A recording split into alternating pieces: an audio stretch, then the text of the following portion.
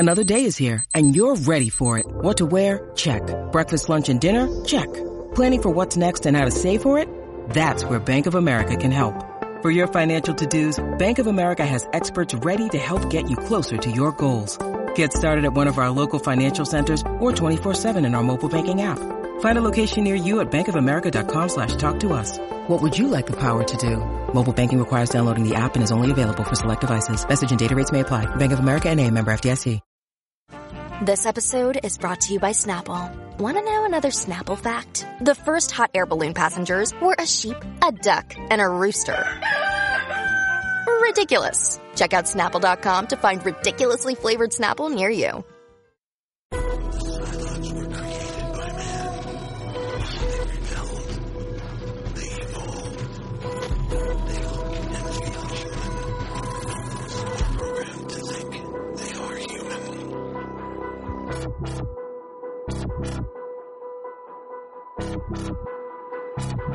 So say we all.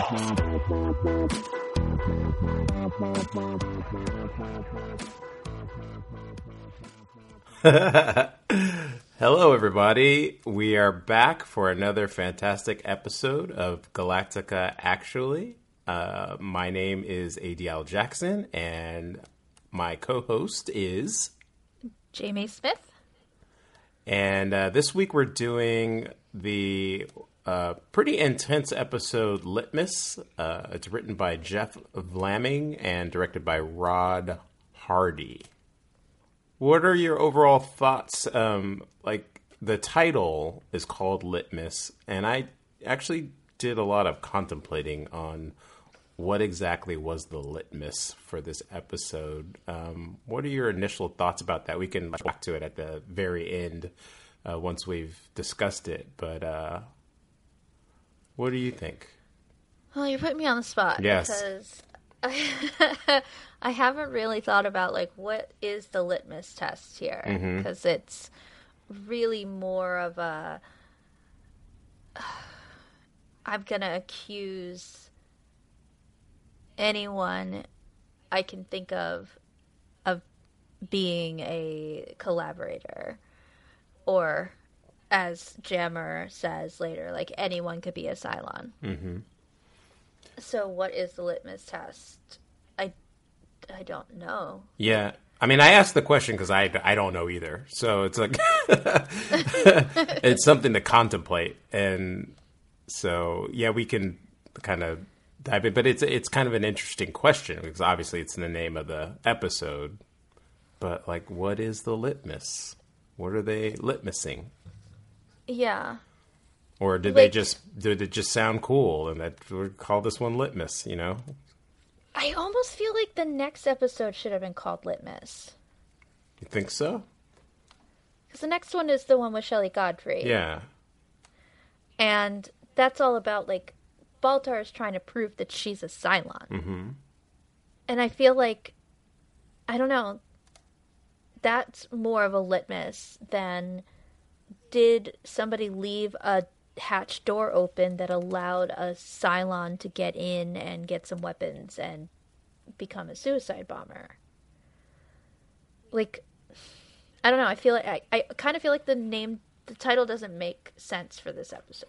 I mean, I do have some thoughts on it, but there's a few options. One of them is just the litmus is more of a philosophical question about what's important, which Adama covers at the very end of the episode with in the tribunal. But we will think about that. We'll let that simmer and talk about it a little bit at the end.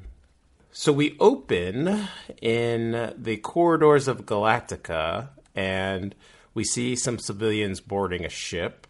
Just kind of interesting. It's showing a little bit of how life has sort of started to take place on the Galactica. You see some civilians walking around. You see the crew members walking the corridors. In particular, we see a bunch of civilians that are wearing suits getting on the ship, and there's one in particular that we don't see their face that gets cleared by a Marine, and then they're walking as a group through the corridors, and then he veers off to the left while the rest of the group continues in their direction. Can I ask you a question? Yep. When you first saw this, did you recognize right away that it was Doral? Man, back in the day, I think I did, but I don't remember. Okay. Yeah, it was like 20 years ago. Oh my god. So old. Yeah, right. This is also around the time, like just on a personal level. I think I was like, I was acquiring the episodes, and they had already appeared. They had already aired in the UK, so I think I was just kind of like watching them a lot quicker, the different flow than they were appearing on TV, and I think I was still getting situated to the rhythm and flow of the show. So this is actually, it's always funny because this episode in my brain is like an episode 2 or 3 for some reason. At least the sequence with Doral, who we see. Like right after they're walking through the corridor, we jump to Tyrell and is getting escorted into like an empty room, and Callie is like helping him. It's kind of funny to me because I wrote down, "Poor Callie, you'd be weird too if this happened to you." Like we know that she's like, later we know that she's in love with him, but she's actually helping him hook up with his Cylon girlfriend. Yeah. But the two of them have their little secret lover rendezvous, and part of the ship. And I just noticed that there's a bunch of water there. And again, I kind of go back to that. So like, it seems like it's tied to, in a visual production way, still tied to the water episodes that we'd seen before. I'm really curious what this room is supposed to be. Mm-hmm. Because they keep referring to it as Causeway C. Yeah. What's all that water? Yeah, what is the water? Yeah. And again, like I just kind of tied it to like thinking like production, like they were like, sure. Yeah, but that makes sense from a like trying to remind the audience subtly of something. Yeah. But as a ship, as a battleship, why is there a room with a lake in it? Yeah, I'm just curious. It's like in a practical sense, it doesn't seem like that's where they would keep the water, because you would think it would be much larger than that, And it doesn't look like drinking water. It's not protected from things falling into it. Yeah, it's not a swimming pool, or is it? Is it a swimming pool? I don't know. This is why at one point I had sort of floated the idea of doing a podcast on this show with my best friend who was in the Navy, because she had been stationed on battleships, or not battleships, aircraft carriers. But she has a working knowledge of like the way ships are. These big ships, like, so I always thought like she would be able to explain something like this. I could say like, what's the equivalent? Yeah. Like, what does that mean? And she'd maybe be able to tell me. But I think it's probably more that you're right. This was just a visual reminder to like link Boomer and Cylons doing things on the Galactica.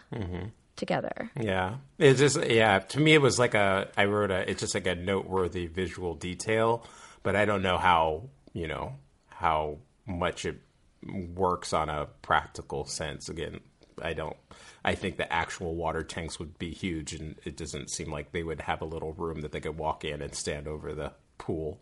Right. It would make it ripe for poisoning too, which you wouldn't want to do. So that doesn't work. So the two of them are just so giddy and in love, and I wrote in my notes, so I'm so in love with Grace Park. I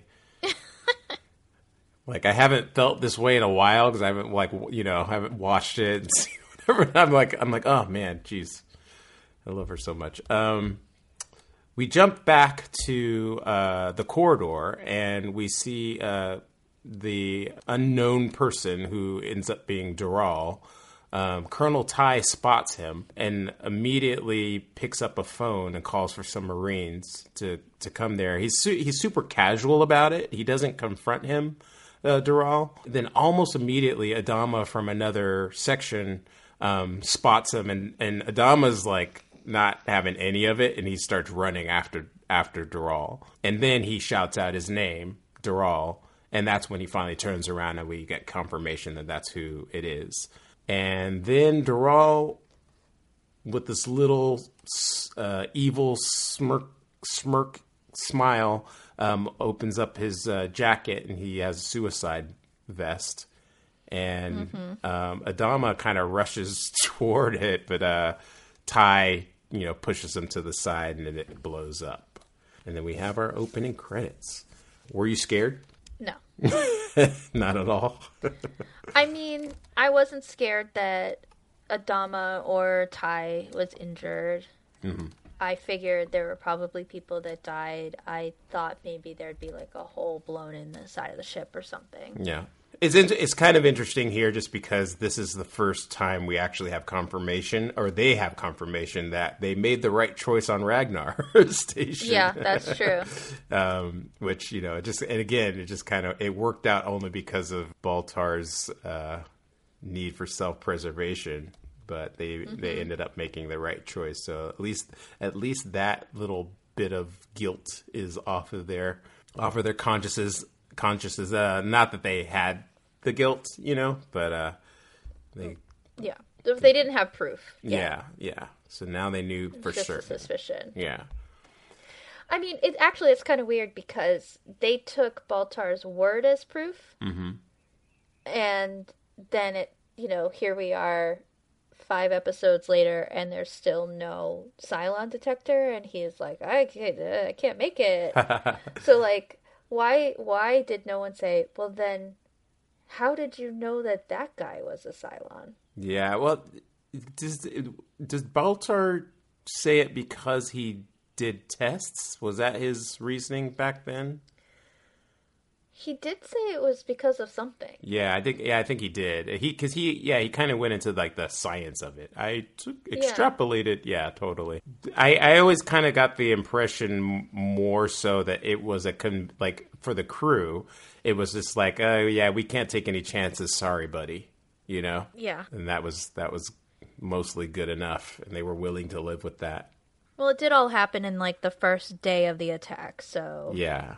By the way, this is like 16 days after that attack, so it's been a little over 2 weeks and a few days since our last episode, when Starbuck makes it off the moon.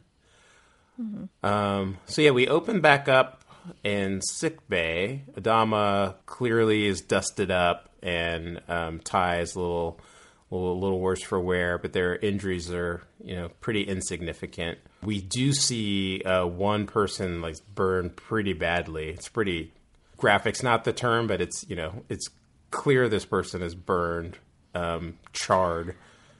Yeah, I just watched the 3rd episode of Poker Face this morning. Mm-hmm.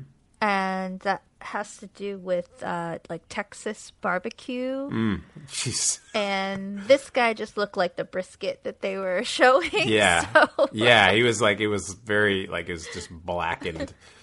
Yeah.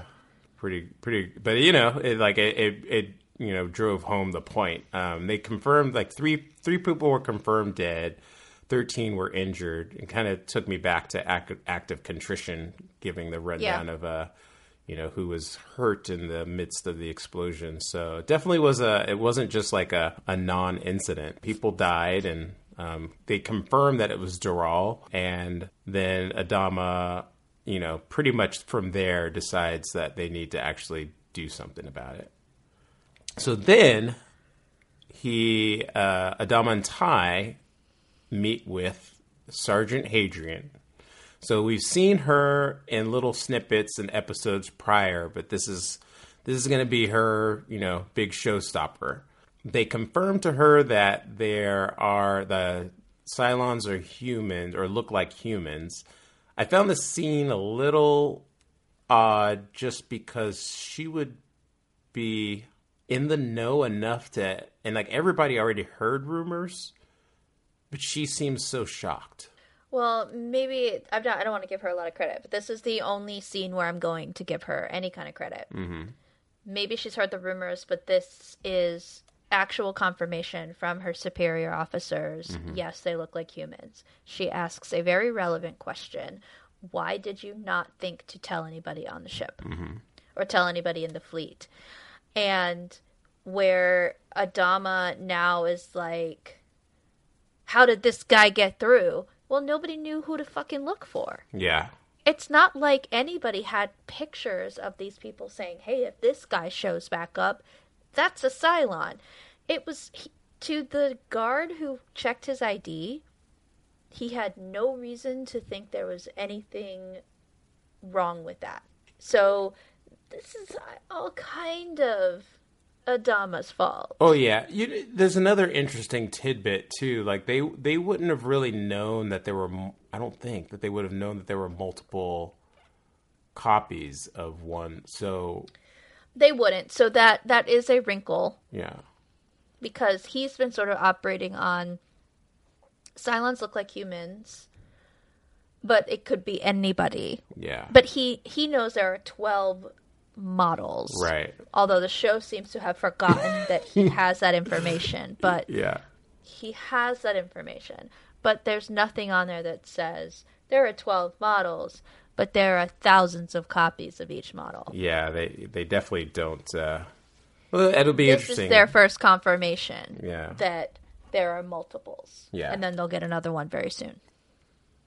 Very soon. So Adama, through their discussion, Adama puts her in charge of investigating, how the Cylon got to the ship with the explosives that he has. And then Sergeant Hadrian is like, you know what we should do? We should do like an independent tribunal. She wants to be able to like have more discretion on which way the investigation will go. And I guess, in terms of like, because anybody could be a Cylon, it actually kind of makes sense that she could, question all the people that she questions in the manner that she questions them. And because it's on a military ship, she would need that freedom without having to answer people's orders. But also have the ability to ask questions and interrogate those that are above her in rank. Right. It was giving very much like, Clinton trials or like, what's that, McCarthyism, whatever, like the from the 50s. Mm-hmm. Yeah, the Red Scare, like that. Initially watching the episode, you could see that it probably was going to be going in a direction like that. Well, Rosalind calls it. Yeah, she absolutely does. Adama gives her what she wants to do, and then there's a little bit of hesitance. He's like, kind of sets the story in motion. There's a little quick moment where Ty's leaving, and Adama thanks him for saving his bacon. They're friends, and I thought it was so funny because Ty answers by buttoning up and saluting, instead of them like hugging it out and showing each other love. It felt a little like toxic masculinity or something. I don't know. Yeah. Very like the buttoning up his jacket a little bit and like saluting is almost like, oh, I did it because it's my duty. You're the commander. I'm gonna save you, but also like, you're my best friend, so maybe instead of defaulting to military stuff, you say, of course, you're my best friend. Yeah. It just, it's like, in a way, it's cute. I think that's, it's the only way he knows how to express himself. He's very stunted emotionally. Yeah. As we will find out with his soon-to-be impending Oh, yes. Hurricane Ellen is on her way. So we cut to this kind of, it's always kind of a weird, it's like this scene always stands out in my brain, but it also always feels kind of weird. Where, so Tyrell catches, Callie, Succinus is his name, Cicinus. And then we have, and Jammer. Welcome, Jammer. F that guy. I have some stuff to say about Jammer a little bit later, but same. Yeah. he's so young and just, fresh faced and just so eager, like a little puppy almost. So anti-Cylon right now. Oh yeah. Oh, Jammer. But they're making some kind of ship swill distillery in the tool room. I called it hooch. Yeah, so I mean that's basically what they were doing, right? And then Chief comes in. They're basically making toilet wine. Yeah, they're making toilet wine. Yeah, and then with like all these like some kind of contraption that they've made with pipes or whatever. And then, anyways, Chief comes in and they're all scared. And Chief's like, I'm so ashamed of you, kind of. And he makes them, but he kind of lets them off the hook and is like, I'll show you how to do it better if you go get me some copper tubing and some other stuff, some CO2 scrubbers or something. And they're all happy, it seems. And so it's like, Chief's one of the guys, basically. You just can't be one of the guys when you're the boss. Right. And I guess that's one of the, now that I think about it, that part of the reason for the scene is to establish his relationship with the crew, because again, it definitely plays into some of the scenes that come later. Yeah, I think in the past you had talked about like your relationship with Caprica and how in your memory it doesn't feature as much in the episodes as you thought. But this episode we do get a good bit of Caprica scenes, at least more than we've had in the past. Yeah, in this episode we get more than one. Yeah. I think we get 3, at least 2. Yeah, I understand why they like sort of peppered it, very sparsely, because if we went a whole episode without seeing the progression of Hilo and Sharon and what's going on there, it might feel to a new audience of a new show like it was dropped. Mm-hmm. So I get it. I also don't think I would have wanted like an entire episode of their whole story. Like we have to see that, time is passing.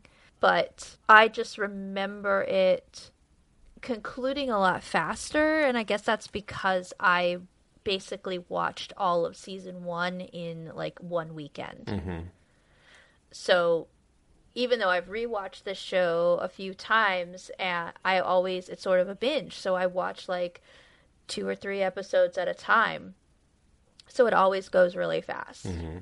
Like suddenly we're on Kobol and Starbuck is back on Caprica and she found Hilo and sees that Sharon is there and is like, she's a Cylon. Like, that all happens really fast in my memory because I watched the show so fast. I mean, my initial viewing was weekly, so for this podcast that we're doing, I'm sticking to that. So I'm watching them one a week. So I'm still having that same experience of timing, I think. Mm-hmm.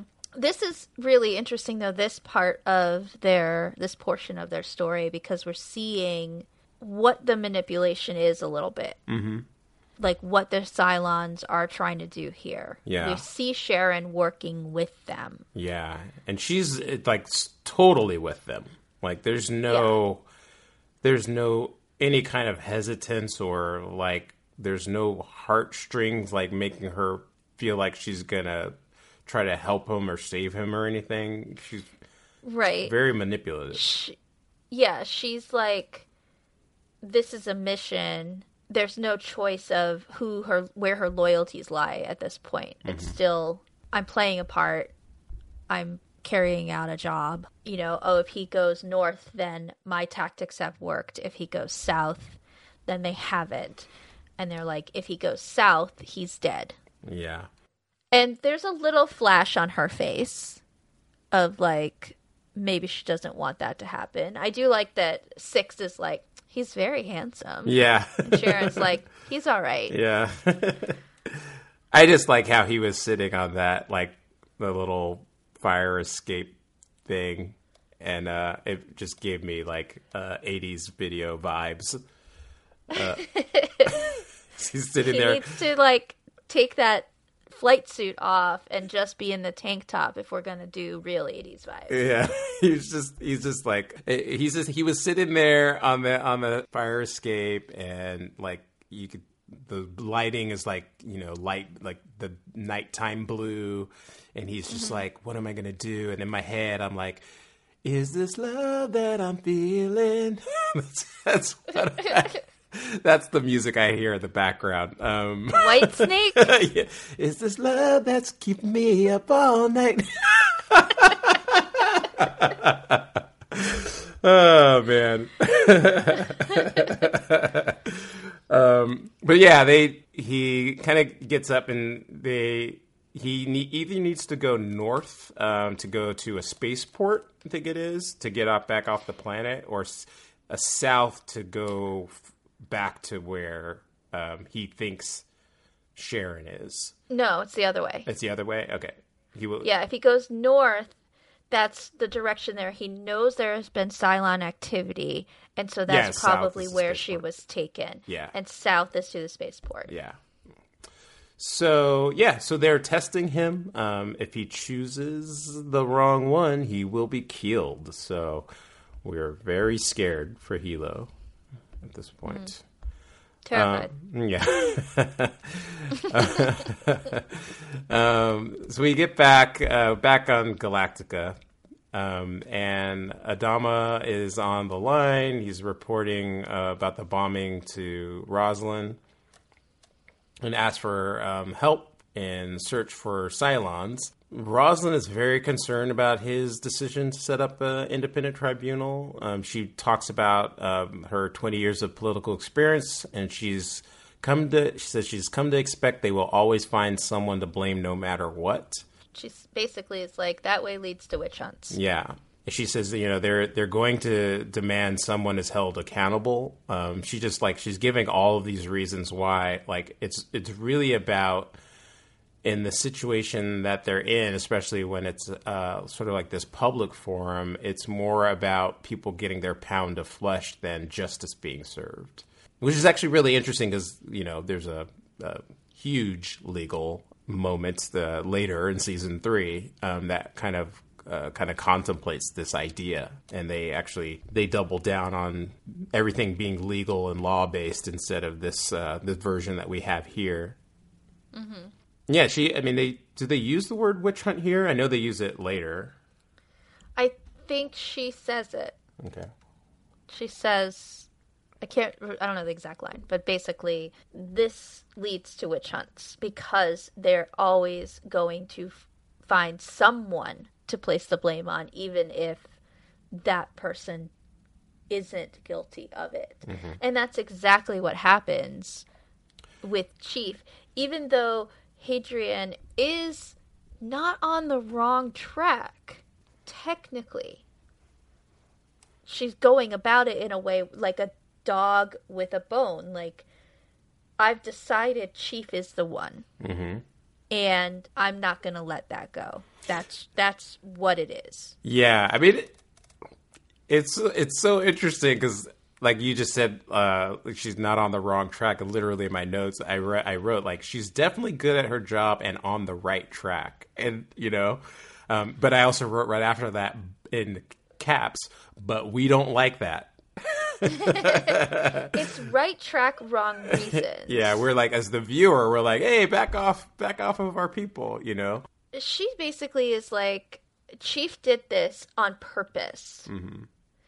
And with no evidence whatsoever that he did this on purpose. And that's where the problem lies. If she was like, he did this, it was negligent.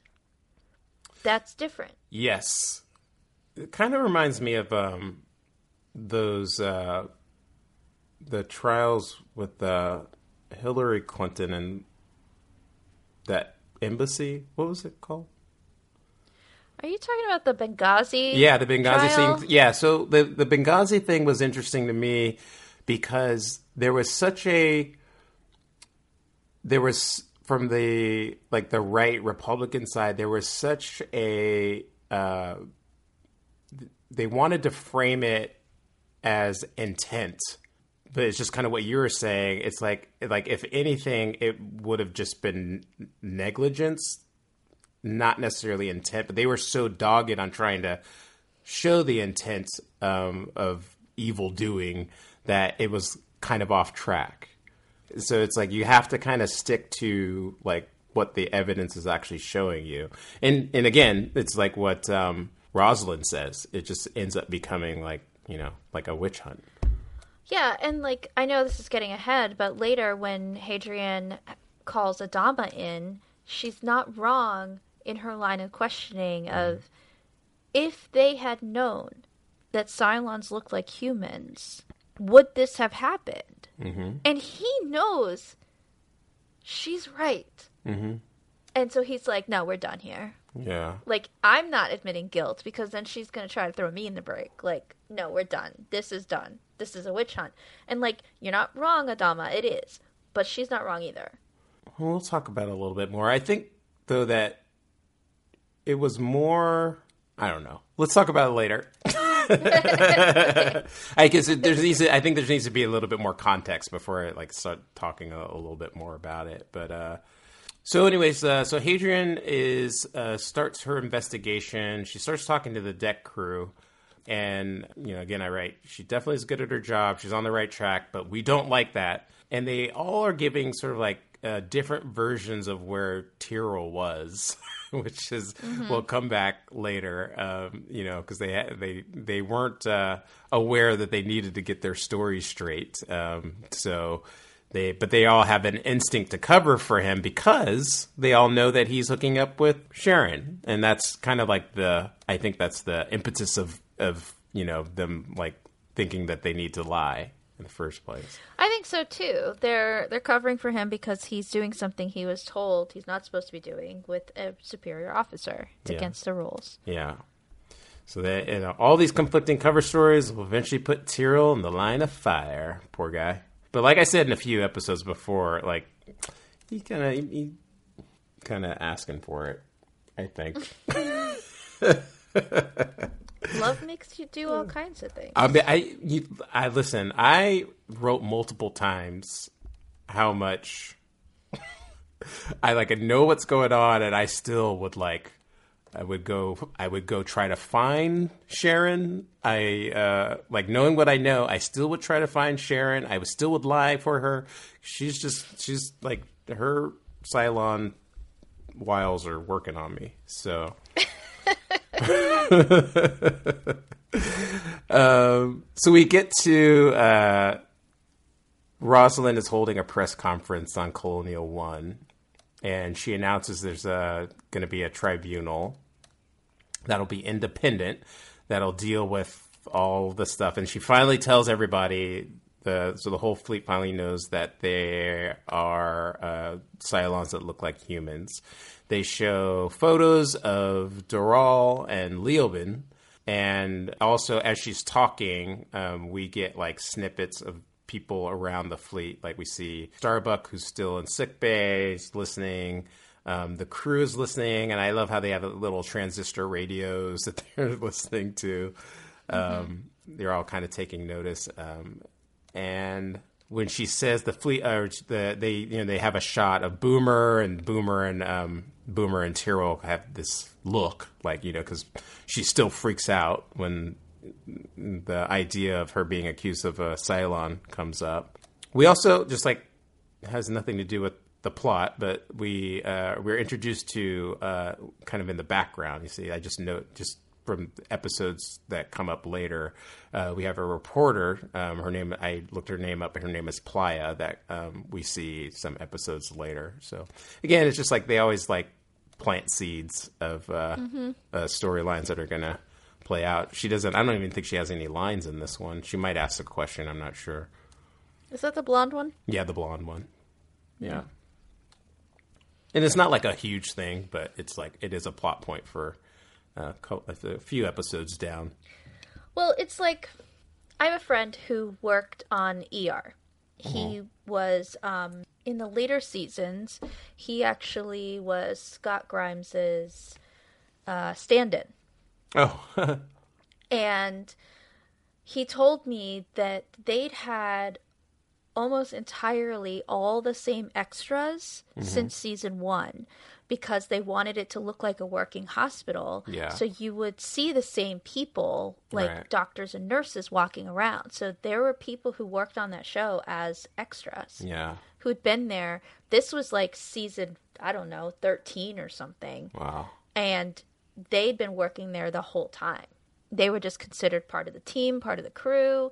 They were always in there, and they always played like, you were a nurse, you're a nurse. So that if anybody noticed background people, you were seeing sort of the same people every week, year after year. And so that this made me think of that. Like, they have such a small group of citizens now. There's only so many humans. So these reporters, whether we ever get to know their names, are going to be the same reporters. Every single week if we see them. So I like that. Like, you might see her in the background and maybe she wasn't anybody until later when they needed her. But like, oh, well, her. Yeah. That reporter. Yeah, that was also, again, it goes back to what I think is the DNA of BSG is Deep Space Nine. And that was one of the things I loved about that show and Battlestar Galactica is just like the huge cast of characters that you see in the background, and you just kind of like start to like certain people, you know. And sometimes they would get like more noteworthy that they would get an episode or they would get a higher profile. So that was always fun. But yeah, it makes the whole world feel more lived in. Where this was done poorly was on Lost. When they decided that Nikki and Paolo had just been there the whole time, and we were seeing, like, flashbacks to, like, them being in the background when other things were happening with, like, Jack and Sawyer or whatever, and I was like, nah, I don't buy it. I have no comment on Lost. I don't often say negative things about Lost, but the Nikki and Paolo thing was not good. And I will leave it there. Let's leave it there. Fight about Lost. Let's leave it there because I don't. I can already feel my blood pressure rising, so I don't want to. Well, that's just ridiculous. Woo! All right. So during the press conference, the sergeant walks onto the deck. She has 2 Marines in tow, and she wants to take Boomer and Tyrell in for questioning. You know, good old Crash Down jumps to, like, steps. I actually liked how he kind of stepped in, you know, because he's like the higher ranking officer. And, you know, Tyrell kind of throws that out there. And I actually wrote he's such a good actor, just kind of knowing the range of characters that he plays. It's just so funny to watch him play this version of Crash Down in this scene versus how he plays him in other scenes. Hadrian, you know, kind of gives her reasoning for why she needs to take them, and Crash Down backs down. And Boomer and Tyrell are off to the inquiry room. In the room, you know, Boomer's being questioned on the stand, and we see the tribunal judges. She says during the time of the bombing, she was asleep in Iraq. She's asked if she was engaged in an affair with Tyrell. She denies it, and she doesn't know where Tyrell was when the bombing was happening. I like her answer to, did anyone see you in Iraq? And she goes, I don't know. I was sleeping. Yeah. Yeah. Such a shifty Cylon, that one.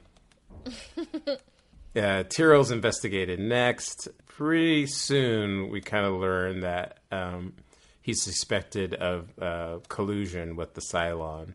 I wrote, like, things are starting to come to light. We're, like, actually getting closer to the actual truth, even if he wasn't necessarily aware that that's what was happening. That's kind of what was happening, right? Collusion might not be the word because it implies intent, but in effect, that's what he was kind of involved in. And I wrote, I mean, he did collude. That's what I wrote in my notes. Unintentionally. Yeah. I mean, that's why I wrote it like, I mean, he did collude, you know. So this is when I want to talk about how terrible Jammer is. I feel like there'd be so much to say about Jammer later. I'm not gonna go into a lot, but there's a few things that he says that are really like, I'm like, oh my god, you guy, like, yeah. And what do you have to say, Nazi youth? Yeah, like, so we go back to the deck, and Callie, Jammer, and how do you say his name? Sisinus. They're arguing about the inquiry, and Jammer Jammer believes Tyrell's a silent, and he actually is right. I know. I wrote that too. I was like, I mean, he's not wrong, though. Yeah. I was like, actually, he's right. Right answer, wrong way to get there. Yeah, which seems to be a common theme about this episode and a lot of them, actually. But they have a debate about it, kind of like discussing everything. But there's a couple things he says that I'm just like, he was like, every man for himself. He says, you better watch your backs. And I'm just like, oh, Jammer. Well, he doesn't change that tact. Yeah, you showed us who you are in this moment. And he actually is to me, he was a very likable character for the most part, till he makes a pretty stark decision much later. It's just funny. Every man for himself. Yeah, you definitely are all about that guy. I think that's why it's so upsetting when it comes to light later. Yeah. Because he was so likable. Yeah. Because we'd known him for so long. Yeah. Yeah, and the writers knew what they were doing, right? Yeah. Yeah. So we're back in the inquiry. Tyrell's asked to explain what he was doing. She outright accuses him of leaving this door open. Yeah. On purpose, and says that the Cylon accessed the weapons locker using an actual code, and you have an actual code. And he's like, so did the Marine that he killed, and he could have made him open the locker before he killed him, which is probably what happened. So my slow brain, at first when earlier in my notes when I was watching the episode, I was like, oh, how would Doral even know to get on the ship? And then I was like, oh, this is what the whole investigation's about, you idiot! Like, so at some point, Sharon would have been in communication with that Doral, perhaps. Maybe. Yeah. Maybe. Yeah. I mean, that's the only thing that kind of like made sense to me, how all of this could have actually worked. But again, it's nothing that it's left a mystery, but that's the most logical thing, right? So his log suggests the hatch was locked, but it was actually open. Hadrian explains that Marine Guard had been found dead in the weapons locker. Then Tyrell starts to be like, oh, I think I've been framed here. And he confirms to the tribunal that he does have access to the locker. I wrote the questioning he starts to realize it's coming down on his head, but then I wrote he's lying on the stand because they start asking him about like his his relationships and all that other stuff, and he's just basically or like, where were you at this time? And he's like, I don't know, and he's definitely lying, and I don't know. That puts him in a moral quandary, at least from the position of me, the viewer. But we also, know that he's not. There's no intent on any sabotage or collusion, so he's just kind of like trying to navigate this awkward space he's in.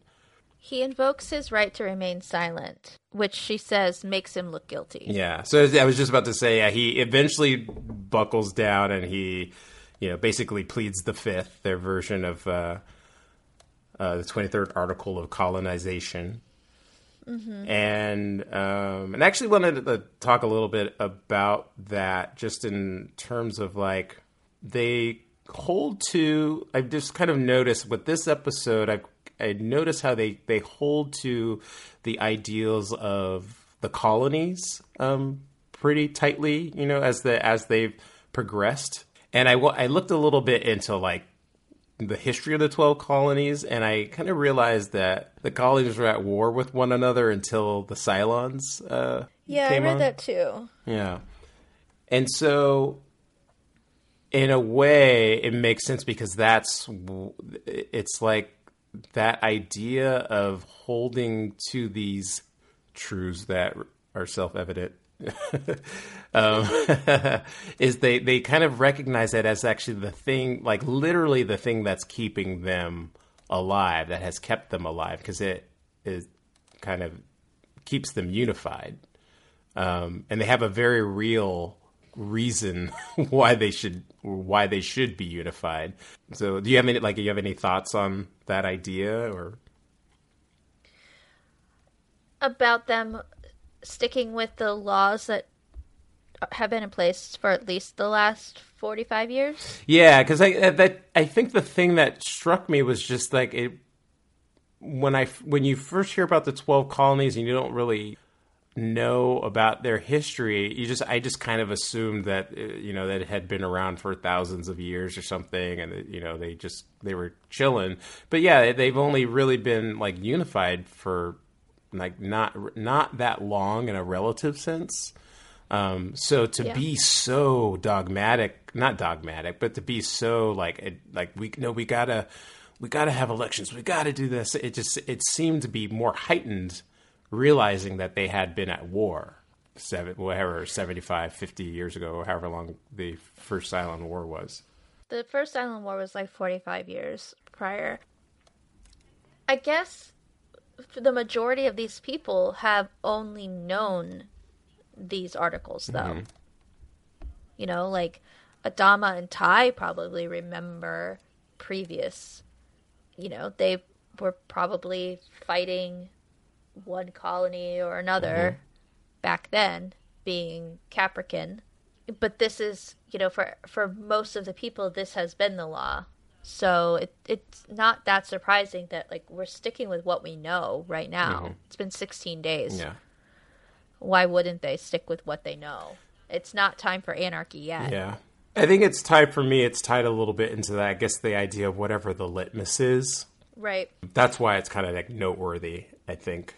Well, I still am questioning what exactly is the litmus. I started to go down this path of, who are we? And that's it's a question that comes up all the time with the show, like who are we? But in the specific sense, the way that Adama handles this situation, he actually like breaks the rules in this situation, but he actually adheres to an ideal by doing it, I think. So Hadrian moves on, and she starts interrogating Cecynus, and he starts to crack under pressure, and he finally kind of takes it on. Like he kind of realizes that like the heat's gonna fall on Chief. He doesn't want it to fall on Chief. He believes Chief's innocent. So basically, he just kind of cops to he puts himself on the chopping block, and he says, "It was me. It was just me." Kind of says it over and over. Yeah. He falls on Chief Tyrrell's sword. Yeah. So we head back to Caprica, and Hilo is packing up, getting ready to leave. And this is when Should I Stay or Should I Go Now started playing in my head. I had a lot of songs on this episode. Apparently. Yeah. And he starts to head toward the spaceport initially. Then he stops and he thinks about it. And he turns around and starts to head to where he thinks Boomer might be. And they start, on the rooftop, Doral, Boomer, and Six are watching, and I think Doral mentioned something about, like, what is love? Six is like kind of surprised, but Boomer says, like, he's a good man. He always does the right thing. I think we talked about that. I mean, in our first episode, that Hilo is kind of like that guy. He's like, he does the right thing, but he kind of does it with heart more so than Apollo does. He's made his choice. It saved his life. He doesn't know it, and he also has fallen clearly under the wiles of Grace Park. I also wonder if some of this is just his, like, I can't leave her to be tortured and killed. She came back for me. Like, I know Hilo loves her. We know that. Mm-hmm. But I think that him making this decision to go find her isn't just about that love. Mm-hmm. It's about, in his mind, she left the Galactica to come back for him. Mm-hmm. And he can't just go leave her to be killed. Right. He needs to at least try to find her. If it turns out that she's already been killed, well then I'll leave. Yeah. But I have to know. Yeah. Yeah. He would potentially do that for anyone else on the ship, no matter who they were. Yeah. Definitely. But also, he loves her. Yeah. I think in this case, it's sort of like the piece of it is it's not like he saw her be captured and he knows, so it's just like she's just kind of like gone and he's just wondering. And I think that's the piece where the love part comes in. But yeah, definitely, if it's almost anybody else that would be down there with him, he might potentially make a similar choice. But he's just questioning. He doesn't really know what to do, Yeah.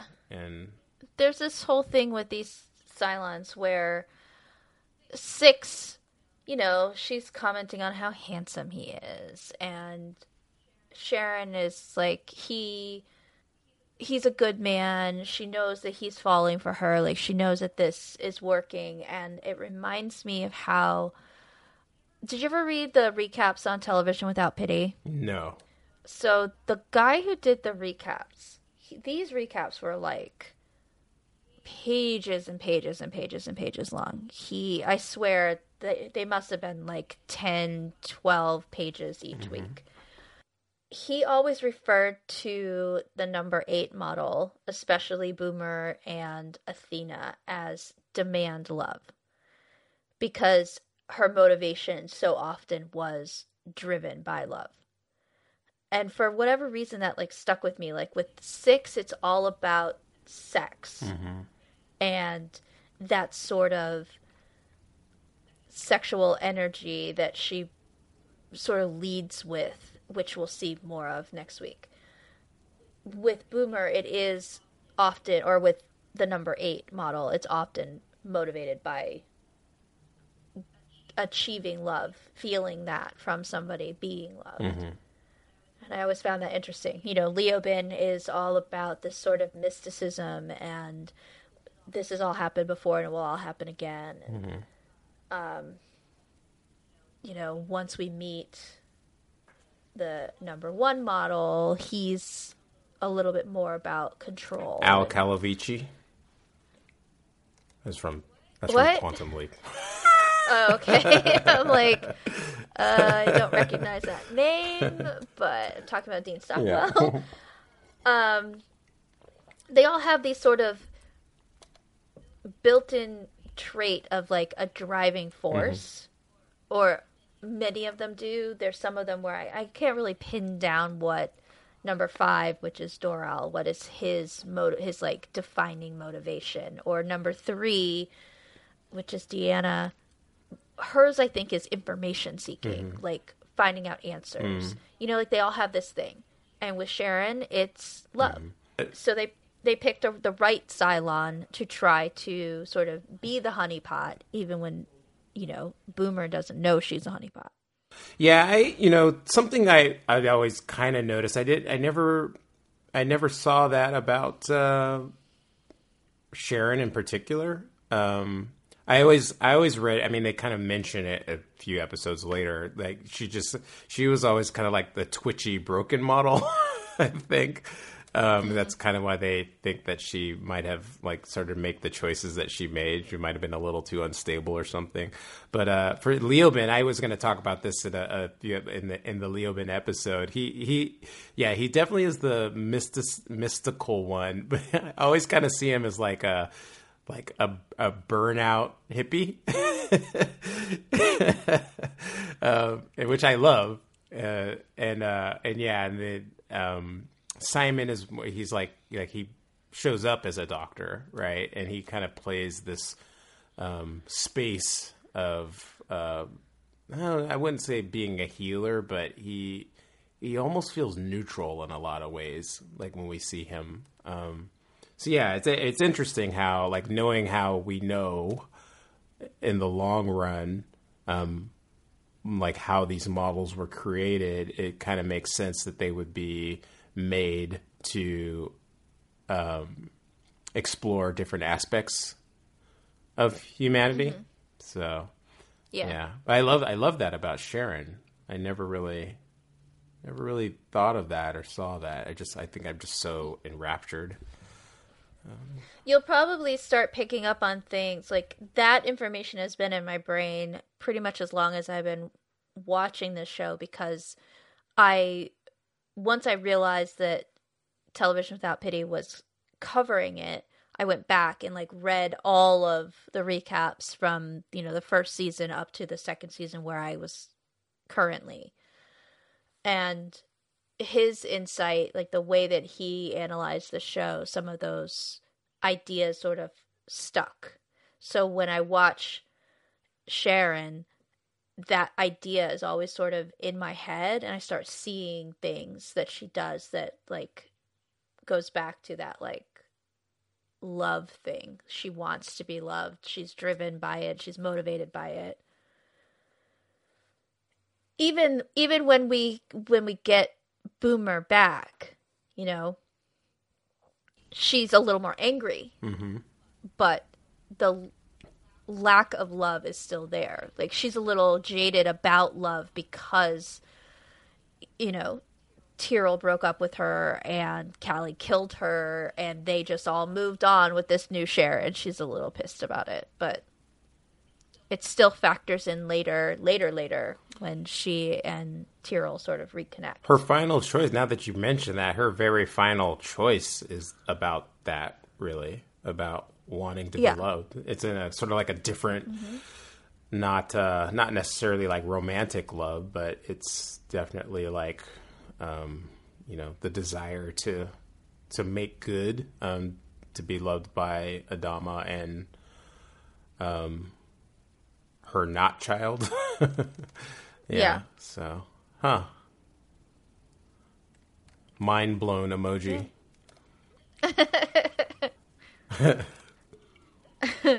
So Gaius and Starbuck, we're in sickbay. Have a really awkward sequence between them.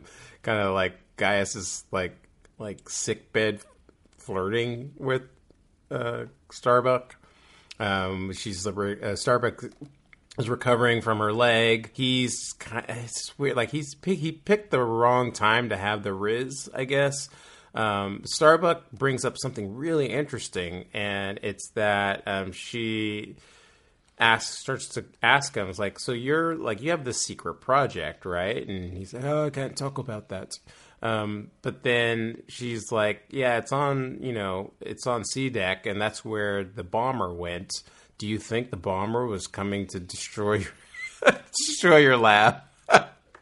Yeah. And Baltar, like, the shift in Baltar, because he's all about self-preservation, right? And he kind of realizes that. He's like, I gotta go. Gotta go. Nice to see you. Hope you're feeling better. Guys, like, I'm in danger, girl. and he's like, so his instincts, I gotta be safe. So he's like, he's kind of freaking out. He ends up heading down the hallway, and then Head 6 makes an appearance. Well, she's there in sickbay. Yeah, that's right. The way that he's interacting with her in the hallways, and people, it's kind of like, people could see him acting weird and like, what's up with this dude? Yeah. And that was a pretty big feature of the first season with him and Head 6.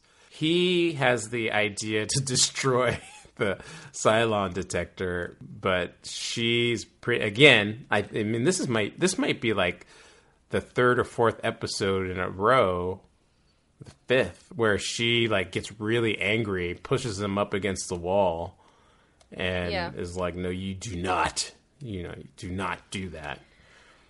Well, and he's like, "Why would they be coming after my work when you told me to do this?" And she's like, "I'm just in your head. Mm-hmm. They don't know about me."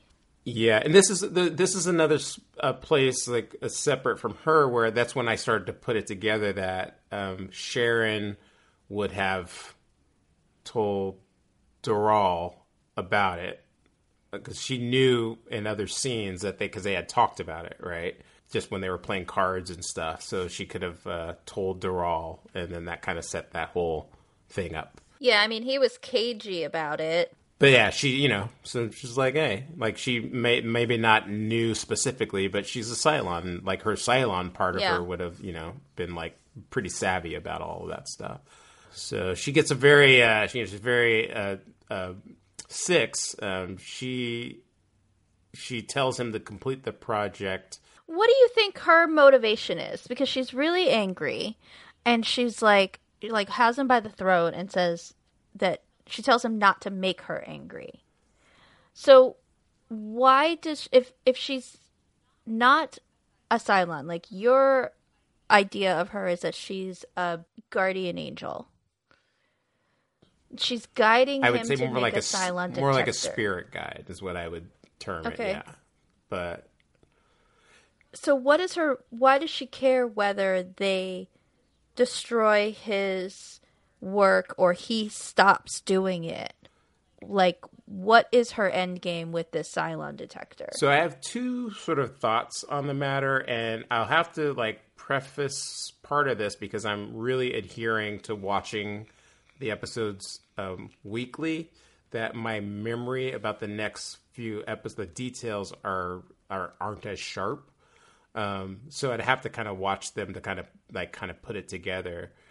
But even when it comes to like the idea of the nuclear weapon, the warhead, we know that comes into play much later in season 2, with the Olympic carrier, with Doral in the miniseries. There's all these things that actually sort of like need to happen for the story to flow the way it does. And I think that she serves that purpose. And she communicates it to him only in a way that he will understand, which is like, that's why she forces him, like she gets really angry and kind of forces him to do those things. That's like one take of it. But then there's another aspect of that, which is, I don't really think that they really thought that very much well out at the time. Mm-hmm. So it's just kind of like, they were just kind of playing, they were kind of playing it the way they played it. And we only really get more context as they sort of figured out exactly what was going on much later. So that's sort of like my take on it. Which is really, I don't know that they really knew. It works better with her being a Cylon, actually, just because it sets up some of the stuff that happens, and I think it sets up some of the questions and things that happen in the next episode. And then I know the episode after the Tie Me Up, Tie Me Down is directly about the Cylon detector. So anyways, I think it just kind of, again, I'm going to have to watch those episodes. But I think when it comes to the Cylon detector, it pushes Boomer into making some choices and actions much later when she goes in to be tested. Did I answer that? Did I pass that test? I don't know. It's not a pass. No. Like, I don't, as many times as I've watched this, I don't know in this instance what her motivation is. Later on, when her motivations become more about, like, there's this baby coming, and it's our baby, which also I have questions about, but, like, she has a plan. It's not the same plan that the Cylons have. Right. And I'm not sure who, like, where her motivations always come from. Yeah, and again, that's why for me it's that they're not making the choice that they need to make for this outcome to happen, so I'm going to step in and some gently nudge or forcefully nudge them to go to make that choice. That's sort of like the idea of what a spirit guide would do. It'd be like they would hang out, watch over you, and then, you they kind of like show up to give you signs or something to make a certain decision to send you down a path that you need to go down to learn a lesson or whatever it is. So that's kind of what, I mean, that's how I see her. And then after watching the Return of Starbuck and going more into that whole, back in the OG Battlestar Galactica and remembering there was a whole race of like beings of light, and that's what they were. They were like messengers, and like they were actually there to not only have the Galactica make certain choices, but also the people on Earth to make certain choices. So that's where I'm kind of with that, and head Baltar actually. Like they're both like, they were like a duo. Yeah. We're back on Caprica, and so they need to make it convincing that that Sharon was captured. Yeah. And so Six and Doral start beating her up. Yeah. And I had a little bit of like Caprica, just like this is me adding to the scene, but I had a little bit of Six being like, in a certain way, being jealous of Sharon, and that like there was actual vitriol in the punches. Yeah, she was enjoying it a little too much. Yeah, yeah. Like it's like she is hoping that Sharon will fail. Yeah. It felt personal. Yeah, Doral and Six, they went in. They went in on her, man. Mm-hmm. Got to make it look good. Yeah. Sharon would fight back more than this. Because she was like, yeah. Is that good? After one little punch, like, split her lip. They're like, no. And in any mob movie or something like that, whenever that happens, there always is like a personal, like, no, we gotta really work you over, and they almost always like actually hate the other person. So yeah, I definitely think that there was some of that going on somehow. So we're back on Galactica again, and Adama is talking to Roslin over the wireless. So she is on Colonial One, and they're talking about Sisinus's admission of guilt. Rosalind believes his admission points towards collusion. She thinks it's more on Tyrrell, though. Mm-hmm. And she actually, again, like she's, in a way she's right. Not the collusion, but like she's on the right track-ish as well. Yeah. But Adama's like, no, that's not true. And he makes a really great point, which is, like, he says the chief knows enough about the ship that he could have taken it down a long time ago by himself. Mm-hmm. So because of that, he's not like actively colluding to destroy the Galactica, which makes perfect sense. Yeah. The interesting line is she's like, she says, you sound like a lawyer. And then this is the first time we hear that Adama says, my father was a lawyer. Yeah. So again, little tidbit that we're going to come back to much, much later.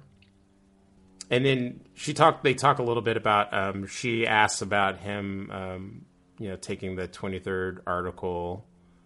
Adama is like, that's not an admission of guilt. Right around then, some Marines arrive at his door. And so Adama hangs up with Rosalind.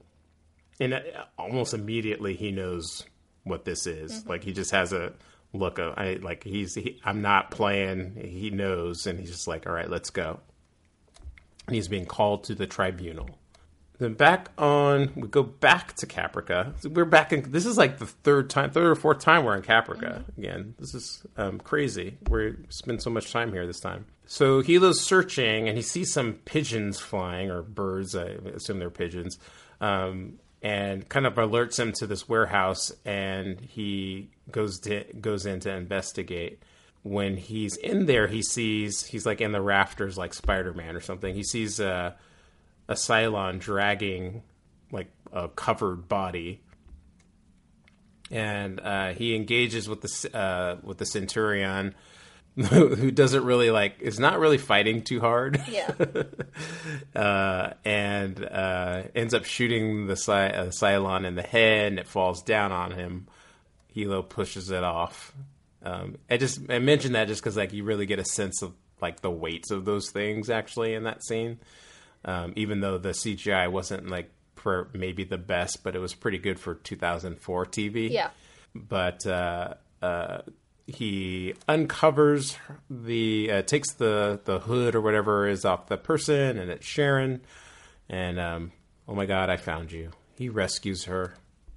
So romantic. Yeah, and they limp out of the warehouse together. Yeah. I'm watching from afar.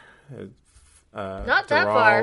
Right there in the warehouse. Yeah, right there in the warehouse watching. There's 5 and 6. And Hilo's peripheral vision needs to be checked. Yeah. That actually reminds me. I wanted to bring this up. I think it was in Act of Contrition when they were in the bunker or whatever, and the Cylon walks past. It's like a glass wall. And he's right there. The Cylon should have seen him. Anyways, it was funny. People's maybe peripheral vision's not too good in that reality.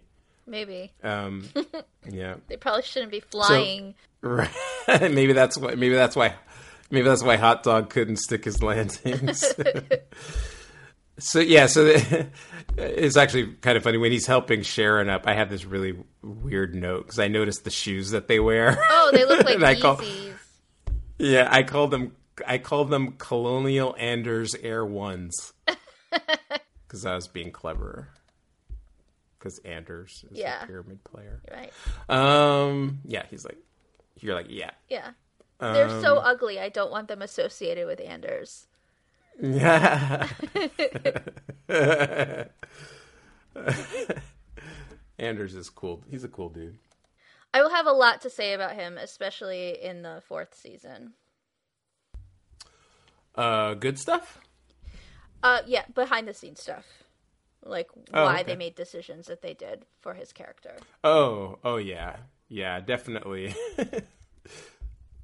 I feel like he was a happy accident. That's how I think of it. There was definitely an accident involved, but we'll get there eventually. Oh, okay. Ooh, this is. I'm on the edge of my seat for 60 more episodes. Like 2.5 years from now, we'll have that conversation. Yeah, like, oh my God. Okay. So anyways, we're back at the tribunal. This time Adama's on the stand, and she's like going in on the questions. She's like super aggressive. I wrote slow your roll. This is her like Jack Nicholson in A Few Good Men. Yeah. Oh man, that's so funny. Yeah, she's just hard pressing and Adama knows what's going on. Like the way he answers the questions is great. She gets down to like did you know that they were in a relationship?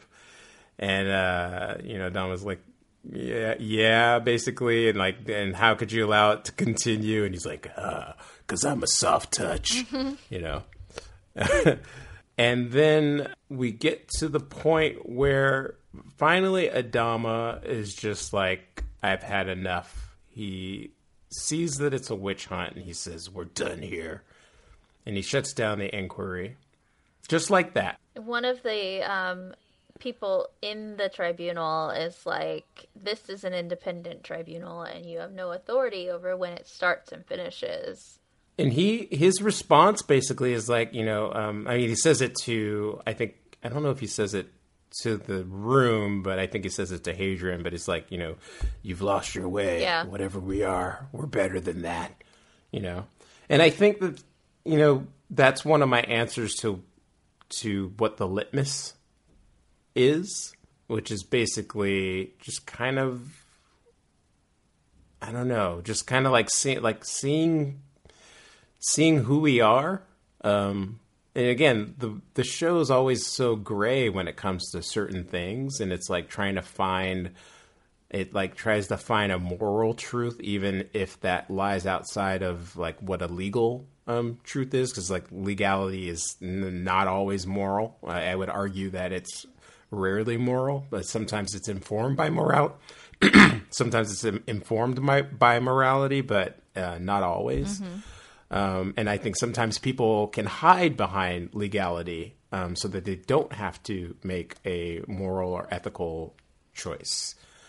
Just in my view, that's what this was about. Even though they were going down the legal path, and he did overstep by shutting everything down. It's almost like it was like the right choice that he made for the soul of the ship or the fleet. Does that mean? Yeah, well, she was basically saying that she thinks that Boomer and Chief were involved with the Cylons, that they did this deliberately. And he is like, nah, we're not doing this. Mm-hmm. Like, there's no proof of that. There may be circumstantial situations, but you're talking about accusing good people of doing terrible things on purpose. She's not accusing Chief of being a Cylon. She's not accusing Boomer of being a Cylon.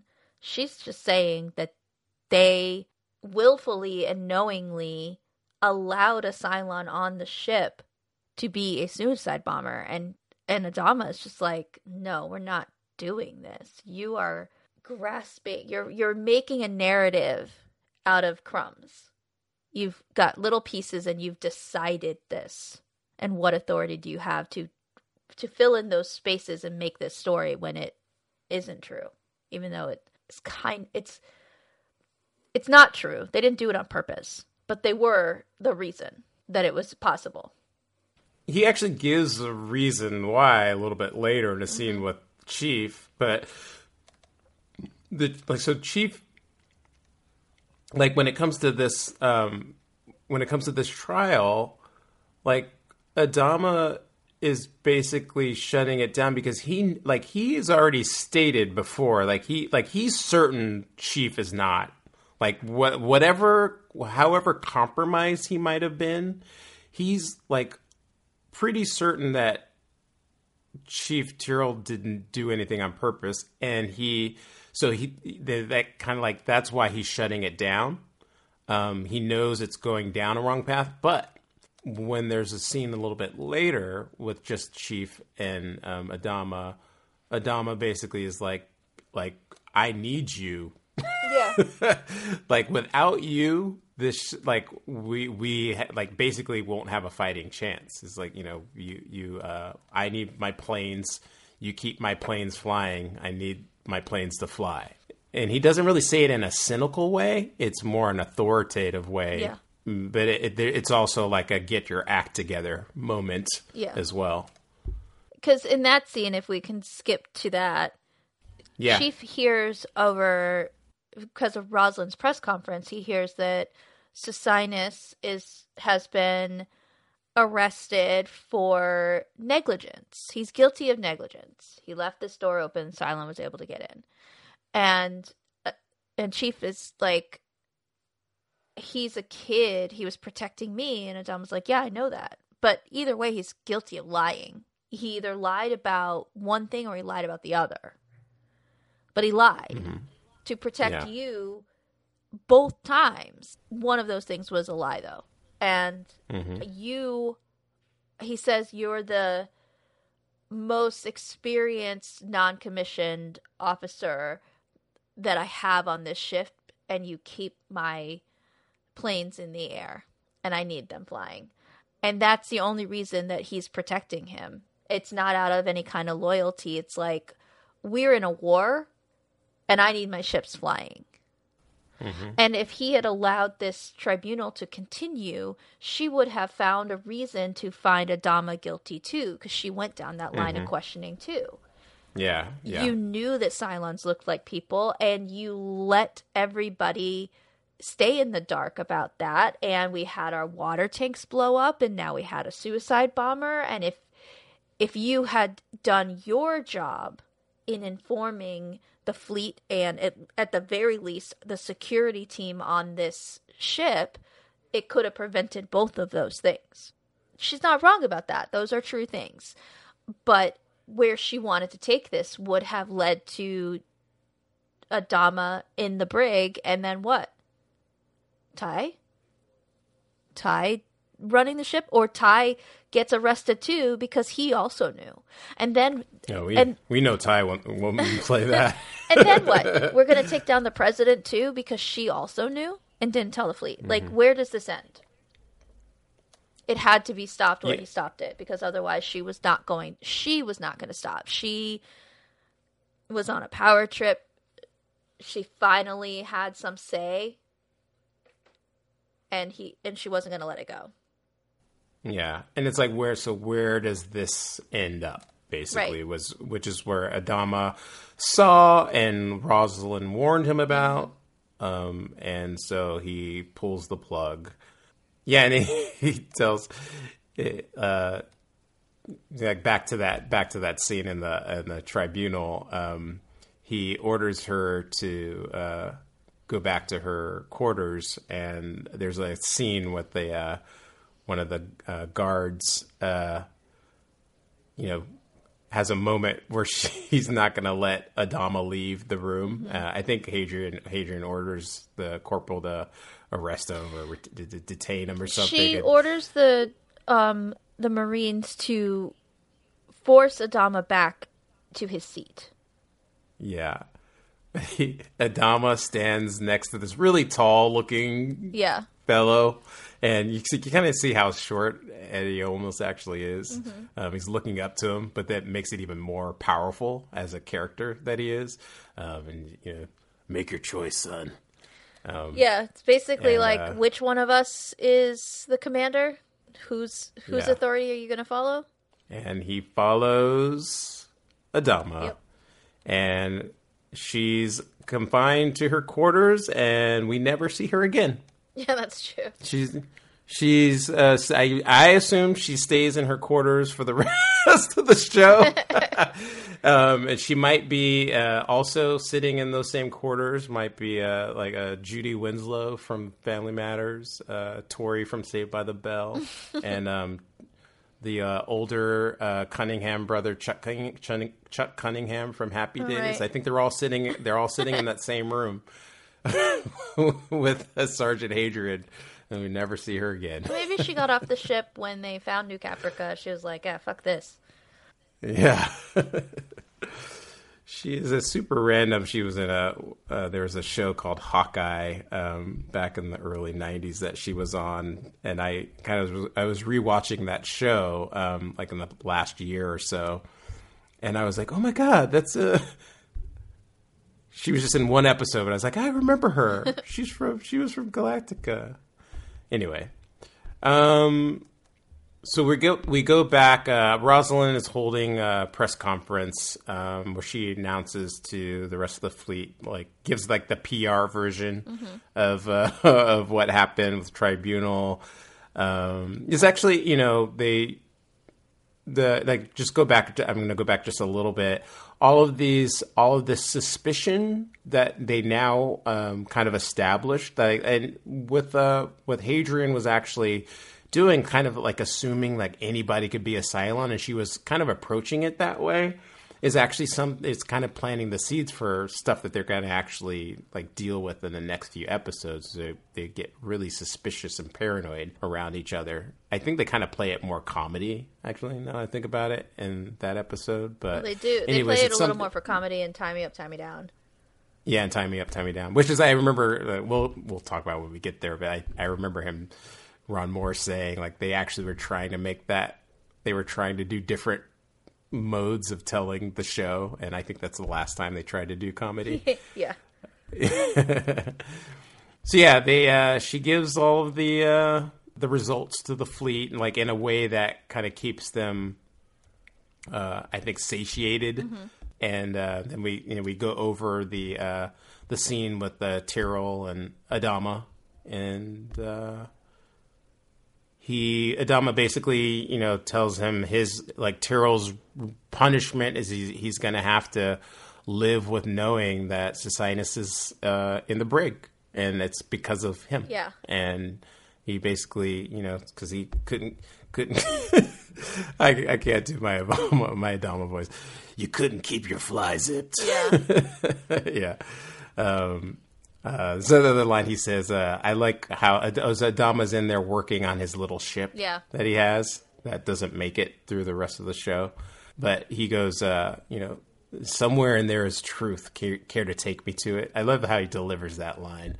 It's like he knows, but he's letting Chief kind of, like he's basically giving the Chief the rope to hit so the Chief can hang himself with it. Yeah. Yeah. So anyways, Tyrell is like, all right, like I royally messed up and I got to start making things right. So we end up back in that, the room that we kind of started in with, Chief and Sharon. Sharon enters and Chief enters and Sharon is like ready to make out again. Like just this woman. But Tyrell's just like this can't happen again. This is over. I'm responsible for this guy being in the brig. It's all on me. We can't do this anymore. Absolutely. And he breaks up with her. Well, at first he just says, we're done. We're over. And goes to leave. And she's like, I deserve more of an explanation than that. And that's when he goes into the fact that Cecynus basically fell on the sword for him and that their relationship isn't worth ruining other people's lives. Knowing like all of the stuff that happens later, like with him, I wrote, man, you broke up with her, dude. So you just need to let that go. But the heart is a lot more complicated than that for some of us. So before leaving, he asks her, though, once that conversation's kind of through, he asks her one more thing. Like, did you leave that hatch combing open? And she gets pretty evasive about it and angry. And basically doesn't give an answer. She says that he has the only answer he's going to get. Yeah. Which is what? That he is never going to know. She's not going to tell him. He's never going to know. If he's asking the question, it's because he suspects her, and she's not going to give him an answer. Yeah, they're not dating anymore, so he doesn't have a right to know. Yeah. And scene. Yep, that's the episode. So yeah, it was a lot more. I mean, I always remember it being intense, but it was a lot more intense than I remembered. I know the last episode I was talking about it, and I think I was a little bit more like thinking it was a little bit more breezy, but it definitely was not. It kind of, especially with the courtroom scenes, like you said, it was like Al Pacino on the stands, or what? I mean, not Al Pacino. Jack Nicholson. Jack Nicholson on the stand, yeah. So I have a couple of bits of trivia. First thing is that Cecynus was originally set to be killed off in the miniseries, but his death scene was cut from the final version. So they were able to bring him back. Oh, nice. Got him some more money. Yeah. Litmus was devised as a cost-effective episode that would compensate for the deliberate overspending on the season 1 premiere. A trial is a good way of saving money, plus it's a good dramatic device, notes Ronald D. Moore. Absolutely correct, because season 3, is it season 3? That trial. Yeah. Well, that's like peak TV, for me. So he also says correct. It was an opportunity to put Tyrell and Sharon in the crucible and tear that relationship apart, especially after what happened in Water.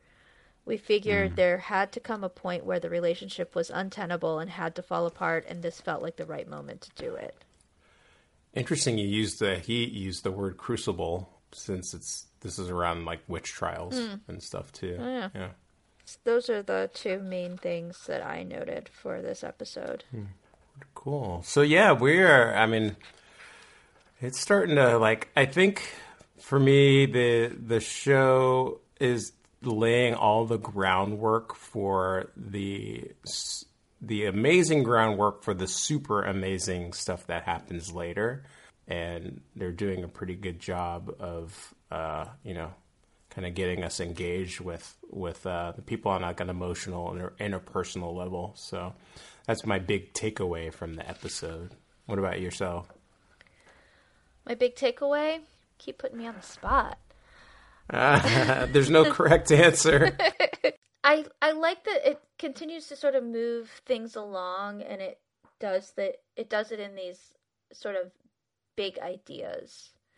So we get movement or break with Tyrell and Boomer, and now she doesn't have any cover. So if her like Cylon programming kicks in, she doesn't have someone that's going to cover for her now. And we know that like nothing is like hinky happens again until she shoots Adama.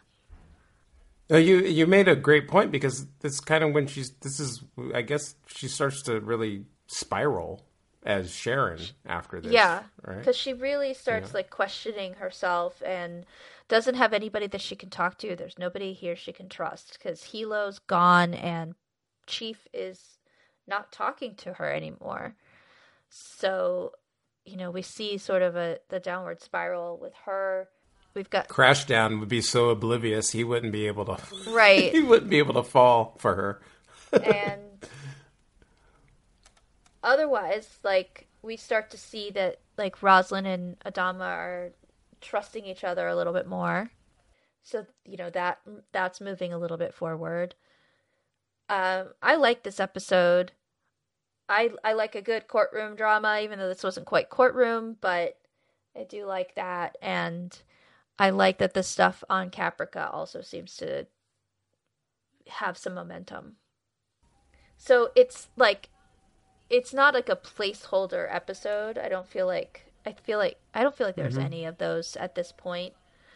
But, there's, other than a Cylon suicide bomber, there's not like a big set piece here. It's all character stuff, and it sort of moves everybody's character a little bit forward. There's no Lee in this episode, like, at all. Yeah, huh. I just realized that. Interesting. I don't know what he was doing. There's no D either, when I'm already sneaking around.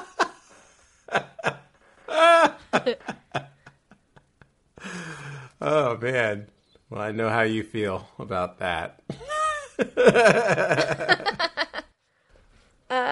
So my questions, like, was Baltar the worst this week? I don't think so. Yeah, I mean, he wasn't the worst, but he was kind of, I don't know, he was typical Baltar to me. Like, when it's like when he realizes that he was, like, in danger, and all of a sudden it was like, oh, I got to do something. I didn't really respect that very much, but we didn't really see him enough for him to, I don't think, to be the worst either. He would have been if he'd been given the opportunity. Yes, sure. Yeah. Who has full colors? That's a tough one for me, actually. I actually thought about it a lot, and I guess I'm going to say Adama in the end. If he's the means of finding out what this litmus is, the results of this litmus test, he's the one that kind of like determines what it is. So he ends up being the moral center for that episode. Okay. I would say, even though he's being manipulated, it's Hilo. He did the right thing. He didn't abandon who he thinks is Sharon to torture and death. Yeah. Who would you throw out the airlock? Jammer? No, I'm just kidding. I was going to be like, Callie. Callie didn't do anything this episode. I don't want to. I feel bad because I don't want to say Hadrian, but like, and you kind of watching this episode and after the conversation we had about the last episode, like having her be so like unlikable and like doggish about her pursuit. It's like I kind of I'm softer on her now. You know, I don't want to be like, oh yeah, you're the worst, but she kind of was, you know. But I'm actually going to say Caprica Sharon at this point. I'm going to say that. Okay. Yeah. I'm going to Because say Caprica 6.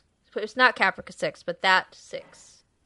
yeah. She just needs to, like, get her shit together. Why are you so jealous? What's your problem? Why you hate her so much? Yeah, like she went to town.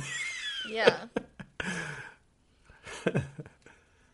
I don't know if you noticed Head 6 as she and Baltar are leaving sick bay. She turns around and gives Starbuck this look. So this jealousy thing seems to be a model-specific trait.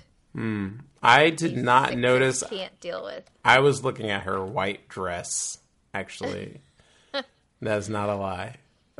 Well, she turns around and gives Starbuck this look, this, like, I don't like you Okay. look. So who's this week's favorite Cylon? My favorite Cylon, my favorite, I was going to say like, be like cute or something and say like, Tyrol, but I'm not giving that, I'm never giving that designation until we get to that part in the show. So they're never going to be on, they're never going to be on there, but, I'm going to say 6 because of her white dress. I'm going to say Sharon, a.k.a. Athena, later, because she takes quite a beating to be convincing of her mission. Okay. Your designation is way more valid than mine. Mine is so... Okay, so new thing. Where can people find us? where can they find you? Oh, I don't share my Twitter account. We do have a show Twitter account. I really have not done all that much posting. I did post on it today to share the image that you made for last week's episode after last week's episode posted. That is... Man, this whole thing had to load. Okay. Our Twitter account for the show is a very clunky handle, but it was the best I could do. It is at GalactActPod. So GalactActPod. GalactActPod. GalactActPod. Yeah. Is that it? Well, I'm not sharing my personal Twitter account. I don't need randos tweeting at me. You're on the run from the Cylons and hiding. It's cool. Also, we have an email address that is galacticaactuallypodcast@gmail.com. You can email us if you have suggestions or questions or comments about the show. Also, I would ask that you find us on iTunes and rate and review our show there. I don't know if you can do that on Spotify or not. I don't think you can. But, no. Okay. It really helps for people to find us if we have ratings and reviews. It sort of pushes us up in the algorithm. So we would love to hear your reviews. Let us know how we're doing. So for me, you can find me in a lot of places. I'm doing lots of different things. So I have a audiobook podcast called The First Noel Chronicles, where it is a reading of a fantasy novel I've been doing. That is basically what it's like Lord of the Rings meets Christmas. I've just done some re-recordings and releasing them now, and it has with the production company that I've been working with. So we just released the prologue, and we'll be releasing chapter 1 soon. There's a Patreon for that as well. If you want to find that, it's First Noel Chronicles. And then I also appear on monthly on a podcast called Podcasting After Dark. Subsection of that is called TV Obscura, where we go over like obscure TV shows or cartoons. We kind of switch off back and forth each month. We're going to be doing wrestling coming up really soon.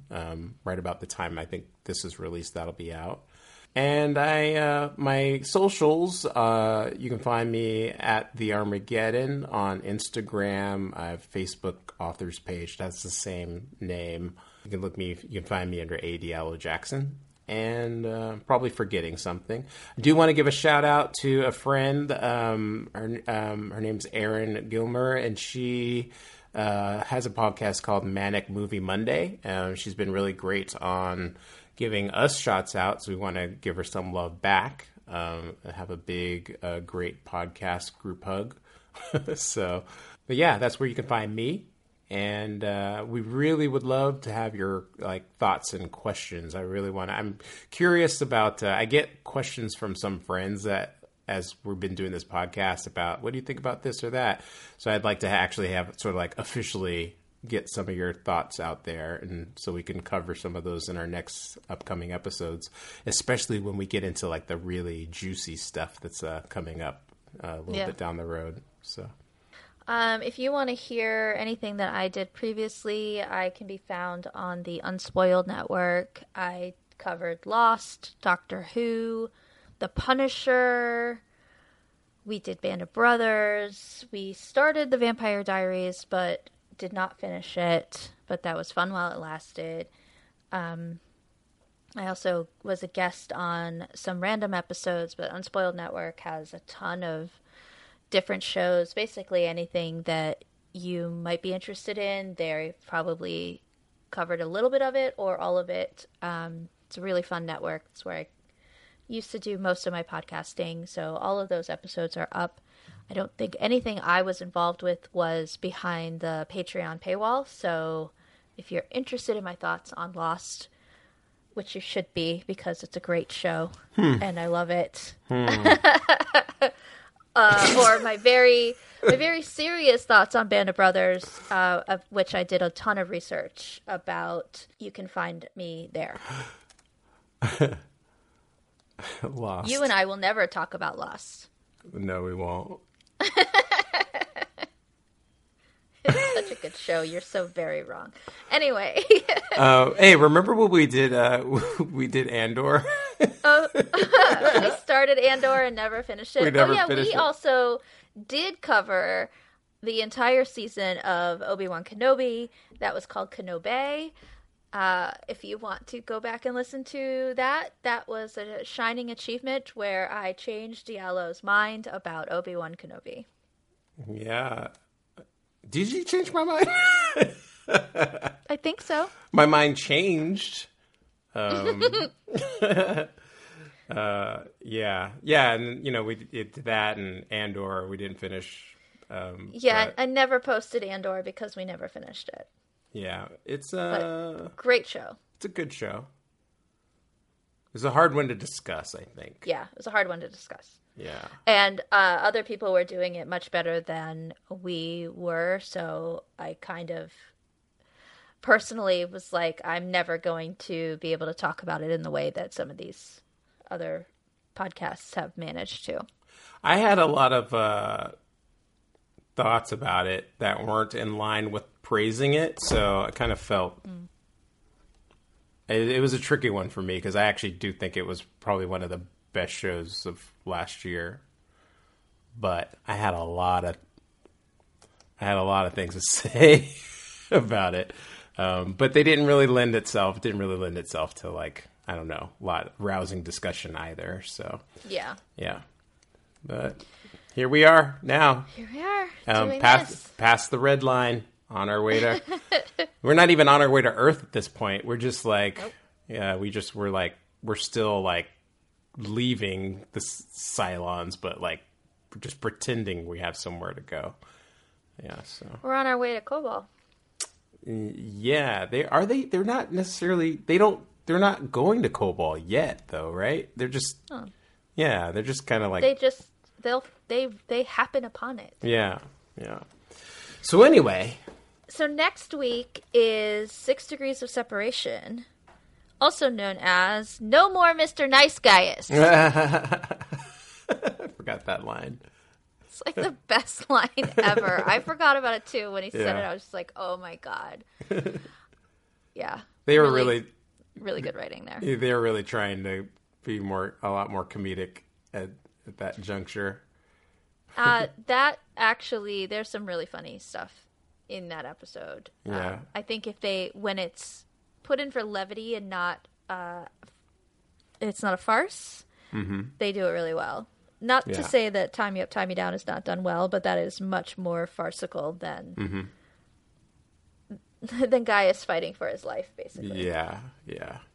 All right. Well, that is it for this episode. Do you have anything else you want to drop on us, or? No. We're good.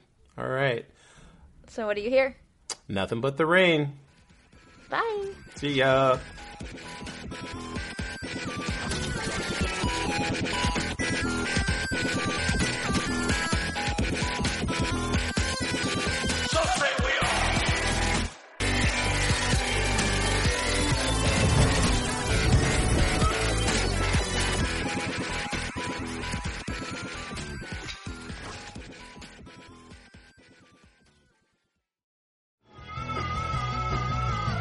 You're listening to the Geekscape Network.